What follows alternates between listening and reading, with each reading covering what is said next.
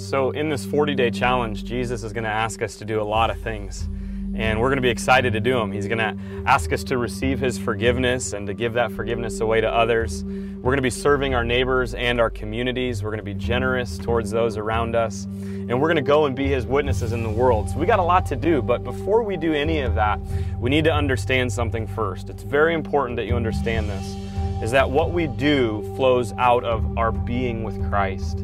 You see, before Jesus ever asks us to do anything, He invites us into a relationship with Him. And that time we spend in relationship with Him is really important because that impacts what we do for Him. There's a lot of people that are followers of Jesus that get frustrated with themselves, and you might say something like, man, I wish I was more loving, or I wish I was more kind or more generous. And people think they have a doing problem, and so when they say that, it's almost like I'm going to grit my teeth together, I'm going to be more loving, and I'm going to forgive more. But Jesus doesn't ask us to grit our teeth together and pull us up on our bootstraps and try harder. What He asks us is to be with Him. Many of us don't have a doing problem, we have a being problem. So today I'm out on a golf course, and I believe golf's going to teach us a lot about what it means to be with Christ. So I'm going to play, I got a par 4 here, I got a good round going, and I'm going to play it in, and you're going to see just how good of a golfer I am, which is a little bit scary for me. Oh, baby. That's beautiful.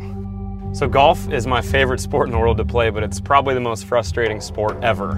And what's frustrating to me is I can usually walk into most other sports and almost off the bat be decent, but man, I've tried to be great at golf for more than 20 years, and I couldn't figure out why I can't get over the hump until my kids started playing golf this summer. You see, there was a golf course that had free clinics all summer long, and it was the first summer my kids started playing. They're 9 and 6, and so it was really fun getting to see them learn the game. And so at this clinic on Sundays, there would be free practice, so it was stations. And so if you know golf, you'd hit your drivers and you'd hit your irons and you'd spend time in the sand and working on your sand game, and you'd chipping and putting and all of it.